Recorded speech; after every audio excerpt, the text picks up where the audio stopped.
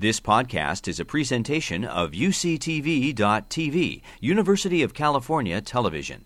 Like what you learn? Help others discover UCTV podcasts by leaving a comment or rating in iTunes. Welcome to Up Next. I'm Marty Lasden, and on this edition we consider the future of space exploration with Chris Impey. Mr. Impey is a distinguished professor of astronomy at the University of Arizona. His research interests include observational cosmology, gravitational lensing, and the evolution of galaxies. He's the author of dozens of papers on these topics, and he's published 6 critically acclaimed books, the most recent of which is called Beyond Our Future in Space. Professor Impey, welcome to Up Next. It's great to be here, Marty. So, in a nutshell, tell me what you think are the most compelling arguments for why we should spend billions and billions and billions of dollars, I think I've got enough billions in there, to send men and women into space to explore and ultimately colonize Mars.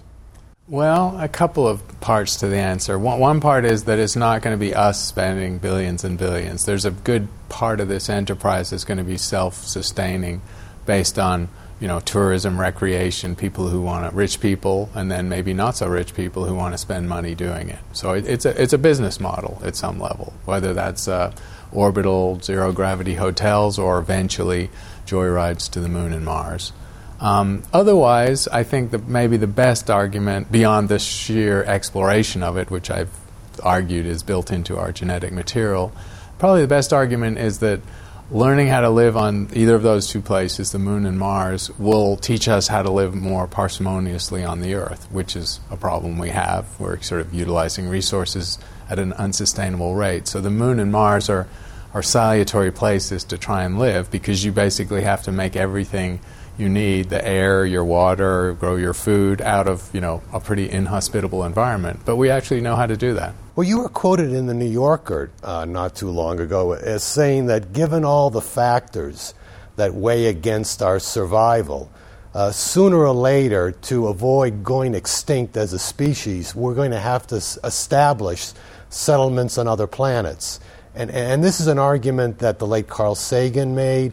It's an argument that Elon Musk is now making, who is not only in the business of selling electric cars, he's also building rockets.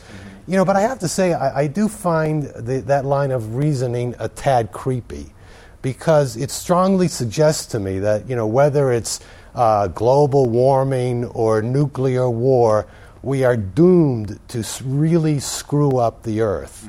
And that the only reasonable response to that eventuality is to spend the billions, if not trillions, to really screw up Mars. I mean, isn't there a certain absurdity to that? Yeah, well, and also I agree that the sort of rank pessimism embodied by that attitude is something I don't fully subscribe to. I'm a sort of, mild optimist in the face of all the evidence is how I'd characterize it. But you're right, the act of leaving the Earth is not only is it not taken lightly, but it's extraordinarily expensive. So I don't realistically believe we are going to do more than get a little toehold in any other part of the solar system in the next 50 or 60 years. And we're never going to be able to afford to leave this planet wholesale. So basically our best bet is always going to be to, preserve the Earth. And maybe, if things go really bad, we end up living in bubble domes and little sealed environments as we would have to on the moon or Mars, but it's way cheaper to do it where we already live, especially with 7 billion people. People talk about transforming Mars to make it more hospitable to humans. The word they use is terraforming. Right. How would we go about doing that? Yeah, terraforming is another grandiose idea that the price tag on which I think NASA has studied it to death almost, and I think the minimum timescale and cost of terraforming Mars to be breathable air and livable with humans is $10 trillion and 1,000 years. We could really buy a lot of good wars with that money. Right. So I don't think terraforming Mars is going to happen. Making Mars habitable, that is, rendering Mars able to host extreme forms of life, that's actually a lower bar, and that could be done much cheaper. So when you say extreme forms of life, you're not talking about us. Like microbes. Uh-huh. So the kind of microbes that we have, microbes that can live in ice or below freezing point of water, and toxic, runoff from Superfund sites in mines in California. There are microbes that can handle almost anything, and there are microbes that are close, that we know that are close to being able to handle current Mars. And if you just warmed Mars up a little bit and thickened its atmosphere up a bit, you could green Mars, basically. So how would we go about doing that? How would we warm Mars up? The Elon Musk, since you've alluded to him, his version of this is we'll use all our nukes. We've got thousands of nukes. He was on Stephen Colbert's late night show, and he thinks that the best way to do this is to nuke the planet's north and south pole. Right. Is bombing Mars a reasonable approach to this? I mean, he's a very smart man, but I completely disagree with him on that. I mean, yes, you can... Have you let him know that? No, you could. He doesn't return my calls. He's quite busy, but... there's a lot of power in nuclear weapons, of course, but you would render Mars toxic and uninhabitable. I mean, the long-term radioactive waste you disperse around and in the atmosphere for any humans who might want to explore or be there, you just render it a horrible, nasty place beyond the fact that it's cold and has a thin atmosphere. So that's just not a way to do it. There are ways. Okay, so I'll give you the astronomer's answer to this. Yeah. The astronomer's answer is you take a near-Earth asteroid, which needs modest deflection of its orbit to make it collide with Mars. And that's technology we can do because we've rendezvoused with comets, and now you just have to attach rockets to a comet or an asteroid and that was already coming into the inner solar system and make it hit Mars, ideally the polar region. And you deposit enough energy in that one fell swoop, a few 100-meter sized object traveling at tens of thousands of miles an hour, bang, that gets you where you would get with 1,000 nukes. So with all this talk about, Elon Musk says bomb Mars, you say, deflect an asteroid to hit Mars. I was surprised to learn that NASA actually has on its payroll a person with the job title Planetary Protection Officer. Yeah. And this person's job is to see to it that we do not contaminate the planets that we explore, particularly Mars. She says, if we're going to look for life on Mars, it would really be kind of lame to bring Earth life and find it instead. Right. So how does one reconcile this concern about planetary contamination with, the idea, Musk's idea or your idea to bombard Mars with something? So the distinction, of course, was we were talking about, as scientists like to do, about the possibility of doing something. I didn't say whether I thought we should do it, and I don't think we should do it. Uh-huh. So the fact that you could terraform Mars or start it on the road to habitability, I think is a fact. There are ways to do it. But I don't think we should. And actually most people in the astronomy or planetary science community also don't think we should globally alter a planet just for our own sake. True or false, within the foreseeable future, intelligent machines will be able to do everything that humans can do in space, only better and certainly a lot cheaper. True. It's almost already true. It's the robotic space probes we have. The cheaper part is beyond doubt. Sustaining humans in space is so unnatural. It's such a difficult place. Just the business to get to Mars, an 8-month journey for 2 or 4 people, the cost of tens of billions of dollars. And now we have these little cute robots that go there for, less than 1% of that cost and do pretty darn well. So doesn't all that undermine the argument for a manned space program to Mars? There's a completely legitimate argument that it's not cost effective, or that you could spend your money better on robots. And a lot of planetary scientists who, we've been trawling the solar system with spacecraft and robots, visited every planet now. They're absolutely firmly in the camp. Just give us a fraction of $1 billion, we'll build a super good spacecraft. We can land on the surface of something, drill into it, whatever. So there are whole communities in the science and space area that just agree that astronauts are expensive and complicated, and have to keep them alive and worry about them dying and so on. Emotional issues. Yeah. But it's always been a problem for NASA because NASA has to engage the public. NASA has to bring the public on board. And the public maybe they got a little attached to that. This is very expensive public relations. It's very expensive public relations. Yeah. You do acknowledge in your book that there are serious health hazards associated with spending long periods of time in a zero-gravity environment. Bones get brittle, muscles atrophy, the immune system weakens, vision becomes impaired, and that doesn't even begin to include the risks associated with cosmic radiation. In fact, I just saw a piece in I guess it was in the Wall Street Journal, which reported on a NASA-funded study which strongly suggested that the levels of cosmic radiation that astronauts would be subjected to on a trip to Mars would cause enough brain damage to impair both memory and judgment. So doesn't that all strongly suggest that the human body is simply not built for long trips in space? I think that's right. I mean, the Russian cosmonauts have the records for zero gravity, getting on for 5 years, a couple of them. And, but they're all still alive, and they did have health problems. So the cosmic ray and the radiation damage is clearly the biggest deal. So if you can handle the 8-month trip to Mars, and that... Is it 8 or 9 months? 8 or 9 months, the shortest trip. And the your net dosage in that trip is way more than a lifetime's worth, but not like 10 times more. It's just like you're getting a lifetime's worth in a year. So the trick is you're going to have to, as we now know how to do, you're going to have to mine the Martian soil to make your building materials and essentially live in these battle-hardened, shielded domes so that in your habitat you're dealing with very little extra radiation. Yeah. I read that for every 5 or 6 days you spend in space, you get the equivalent of roughly one full-body CAT scan. Right. So if you take 9 months with current technology to get to Mars, and another 9 months to get back, plus you have to spend 2 or 3 months on the planet itself to wait for the planets align properly for a return trip, that means, and I actually have done the math, that you get about 120 full-body CAT scans. That statistic alone would argue strongly for letting the machines do all this deep space travel. Although to put that in perspective, whether or not we give credence to Mars One's claims that they're going to have a colony on Mars by the mid-2020s, running out of this Dutch private foundation, they still had over 100,000 people sign up for a one-way trip. So for those people, that 100 CAT scans is.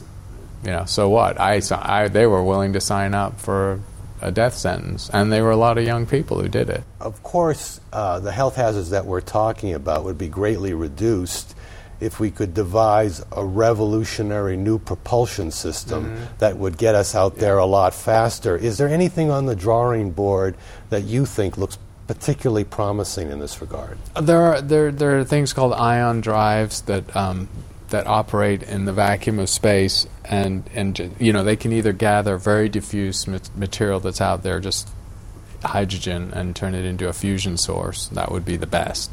Or they can just accelerate the particles and turn it into like a ramjet using the thin available material. So those technologies, all the space propulsion beyond sort of antediluvian rocket fuel that we use now, chemical energy, have been on the table for 50 years or so. None of the ideas are brand new. There's a lot of engineering involved, and there's just never been any serious development in those technologies. We put so many eggs into the big chemical rocket basket, and with the Constellation, with the next heavy lift capability for the U.S., it's going to be more of the same, just very highly engineered versions of these same technologies. The Russians are just limping along with a proton rocket that hasn't really changed its design for 60 years. Have you heard of EM technology? This is electromagnetic technology. It got some favorable reports lately. This is a form of propulsion where electrical energy is converted to thrust without the need to expel a propellant. Do you know anything about that? Yeah, I've read a few little technical reports that give it sort of mixed ratings in terms of really projecting it out of a lab and a very small scale to something large scale. Another technology that's been around for a while that is getting tried out, NASA's doing some experiments, and the Europeans, is the solar sail. So that's that's fairly simple. Within the solar system, works very well. It just gives you a very slow, steady impulse, and for those long trips, it's sort of a good way to go because we have these highly reflective and very lightweight, rigid materials. Material technology is helping us, so you can go way beyond, say, Mylar and have something that is 10 times lighter per unit weight, and you can now deploy a square kilometer or a few square kilometers of solar sail, and now you're talking. That's actually quite a lot of propulsion. I've read that if EM, electromagnetic propulsion, were to pan out, we could get to the moon in less than 4 hours, as opposed to the 3 days that the Apollo astronauts took. And we could get to Mars in 70 days as opposed to 9 months. So that would make a big difference, right? And I think you're right. And so there are several technologies that are very promising. And the problem is they're all sitting at the level of R&D where they're not anywhere near ready for prime time. So I think it's a bit of a chicken and egg. So I think if you flash forward 20 years and the commercial sector, the private sector, truly has a viable model for tourism on the moon or on Mars, maybe 30 years, whatever, then there's enough revenue to fund the R&D for these activities. Because at the moment, just coming out of little labs that are sponsored by NASA, you're talking about a few $1 million a year. You're not spending enough money to develop those technologies at all. I have to admit that I'm one of those adults that never outgrew Star Trek.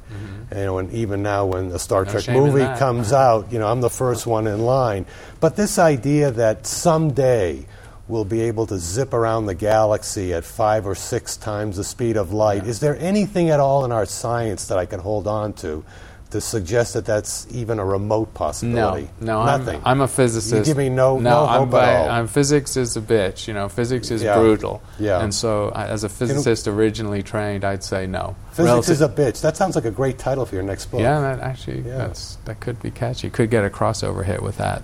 So, relativity is telling us the energy cost of traveling through the galaxy on reasonable times is implausible. You mentioned, though, that you see a booming space tourism industry, and I think in your book you say that by 2035 this could easily happen. And as a part of that, you envision space-based reality TV shows, garish orbital advertising, and zero-gravity sex motels. Now, I have to admit that of all the fantasies that I have that keep me amused, zero-gravity sex is not one of them. What exactly am I missing? Well, you're probably not missing anything. I'm just reflecting the fact that every time there's a new technology, the pornography industry or the sex industry, pretty much pushes it to its limit. There have been some times in the history of the Internet when that part, the unseemly part of the Internet, was 10 or 20% of the bandwidth, and so why would that be different out in space? You've got a new exotic. Good point. I mean, and just as a practical matter, if you want to be the first on your block to have a zero gravity baby, I mean, that will be, or just conceived in space, even if they're born on the Earth. So I think, that's going to happen. And the regulatory environment is such that it probably can happen. It just occurs to me that without gravity, there would be blood flow issues and motion sickness issues that would, let's say, weigh against having a good time. Yeah, these can kill your good buzz. But I think, people will still deal with them. And one I didn't even put in that list that I should have is sports. I mean, think of the amount of time, money, energy, and recreational endeavors are associated with sports. Once you set up your sixth gravity sporting leagues and Olympics and so on the moon, or 40% gravity on Mars, that'll be a major new thing too. Yeah. So we'll just mirror our terrestrial activities in these new environments, and rich people will probably happily pay for the pleasure and privilege of partaking. When I was in grade school, I was taught that there are only 9 planets in the entire universe. And those, of course, are the planets that revolve around our own sun. But then, I guess it was 1995 that the first exoplanet was discovered, which is to say a planet that revolves around a star outside of our own solar system. And since then, I guess it's something like 1,000 exoplanets? 5,000. 5,000 now. They're not okay. all confirmed, but with high probability, 5,000. But you know what I find even more amazing and actually truly wild is that based on what we've seen so far, they're estimating that there are something like 11 billion Earth-like planets in our galaxy revolving around sun-like stars at distances that at least theoretically make it possible for there to be life on these planets. So what all of that tells me is that we're not alone, that there has to be life out there, and that some of that life is bound to be intelligent and bound to have advanced technology. Is that the way you see it? That is the way I see it. But you're like me, you're sort of thinking of the numbers and inferring, a likelihood based on these overwhelming numbers. I talk to biologists who are not as sanguine. Biologists take a different view of this, and it's really based on their judgment, given that we don't know how exactly it happened, of the likelihood of life forming on one of these habitable worlds. So biologists, as a profession, I haven't done a fair sample, but most of the ones I speak to are far less optimistic that these habitable planets have anything on them. They think it was a very unlikely event that caused life on Earth. I don't agree, but I'm not a biologist. I'm with you that if you've got 11 billion Petri dishes and a lot of time, billions of years before the Earth even formed, then the odds of nothing happening on any of them, I think, are very small. The odds of But also we can then look at the Earth and say, well, for most 90% of the age of the Earth, life was microbial and invisible without a microscope. So maybe having plants and animals and people and primates and so on is an unlikely eventuality. You got hundreds of billions of species and a few billion years and nothing really happens. So maybe that's the weird thing. So then there's a lot of microbes out there in space, but not a lot of advanced life. You are a big science fiction fan. Yeah, absolutely. So when it comes to human-alien contact, what's your favorite story? That's a good question. I don't know if I have a single favorite because, I tend to read more hard science fiction where sort of we're doing more the Asimov style or the style where it's humans out there just, evolving and spinning off our technologies into different regimes. I was taken by a story classic now called The Berserkers. I can't remember the author. Yeah. And it's this kind of provocative idea of a superior race that are out there just sort of watching pesky species like ours that get technology and are about to leave their planet, and they sort of essentially wait till you're just ready to leave home, and then they obliterate them just to keep the galaxy clean and safe from these pests. And so we're the pests. And the berserkers are the guardians of the galaxy, just because they've seen how unruly we are. We almost kill ourselves with nuclear weapons, and now we're about to leave the planet. Okay, enough of them. So the berserkers are sitting there, and of course in the story, as you read it, you realize, oh wow, we're just about to get on their radar, and we don't want to be on their radar. Actually, my favorite story is a Twilight Zone episode called "To Serve Man," these technologically advanced aliens come down to Earth and promise to rid us of the scourge of war and poverty and hunger. But the twist is that just when we're embracing these aliens with open arms, we discover that this book that they're carrying around with them, which is entitled "To Serve Man," is a cookbook. Right. Yeah. So do you think we have to worry about technologically advanced aliens coming here with a hankering for human flesh? I think that the mismatch between any civilization we might encounter is such that it's almost egocentric to think they would care about us enough to either kill us or eat us or have anything to do with us, Unless they find us particularly tasty. Well, that's right, but that's, I think we're kind of gnarly and tough as a species. Do you know? That's the thing. I guess we'd have to ask cannibals to. Yeah. No, I think I've read that human flesh is not. No big deal. It's not terrible. Yeah. Well, it's all in the sauce. Right. Yeah. The science fiction writer Arthur C. Clarke, he once made the point that there are only two possibilities: either we're alone in the universe or we're not. But then he said both possibilities are equally terrifying. Do you think that's true, or do you think there's one that's more terrifying than the other? I actually I'm more terrified personally by being the alone aspect, because as a scientist, because of the statistics we were talking about, it tells me we're kind of a fluke. Yeah. That what happened on this planet is a fluke. And it's not like I need teleology and I need some purposefulness built into the science that I do. But it's kind of scary. I mean, it's another layer of existential angst, if you like. You can go beyond your own demise and the fact that you'll stop existing, to the fact that humans will stop existing, to the fact that in this ancient, huge universe with so much potential real estate, we were the only experiment that got self-aware and figured out the universe. That's another layer of existential awareness that's a little uncomfortable. Yeah. So as a final question, I want to ask you the ultimate final question, and that is, how do you think our universe will end? And when it does end, what's our backup plan? Backup plan, yeah. It's good to have a backup plan. So if we believe the accelerating expansion of dark energy, even if we don't know what dark energy is, we think it's going to accelerate in the expansion. So the astrophysics of that is pretty clear now, that in a few billion years, before the sun dies, so not that long, we'll merge with Andromeda, the next nearest big galaxy, the Milky Way, to the Milky Way. So we'll be a big galaxy. And in only a few billion years after that, all the other galaxies will be ripped from view because they'll be moving away from us faster than light. So the universe will become this sort of lonely universe of our one now merged galaxy. The stars will all die, and that's a one-way arrow of time, because as stars get old and die, the thing that made our star form, billions of years after the galaxy formed, will stop being possible, because all the gas is going to be mopped up in stars and dead stars, white black holes, neutron stars, white dwarfs. So star formation will cease, and the galaxy will grow dark. So we'll be living in a small universe, everything else having fled by the accelerating expansion of stellar husks.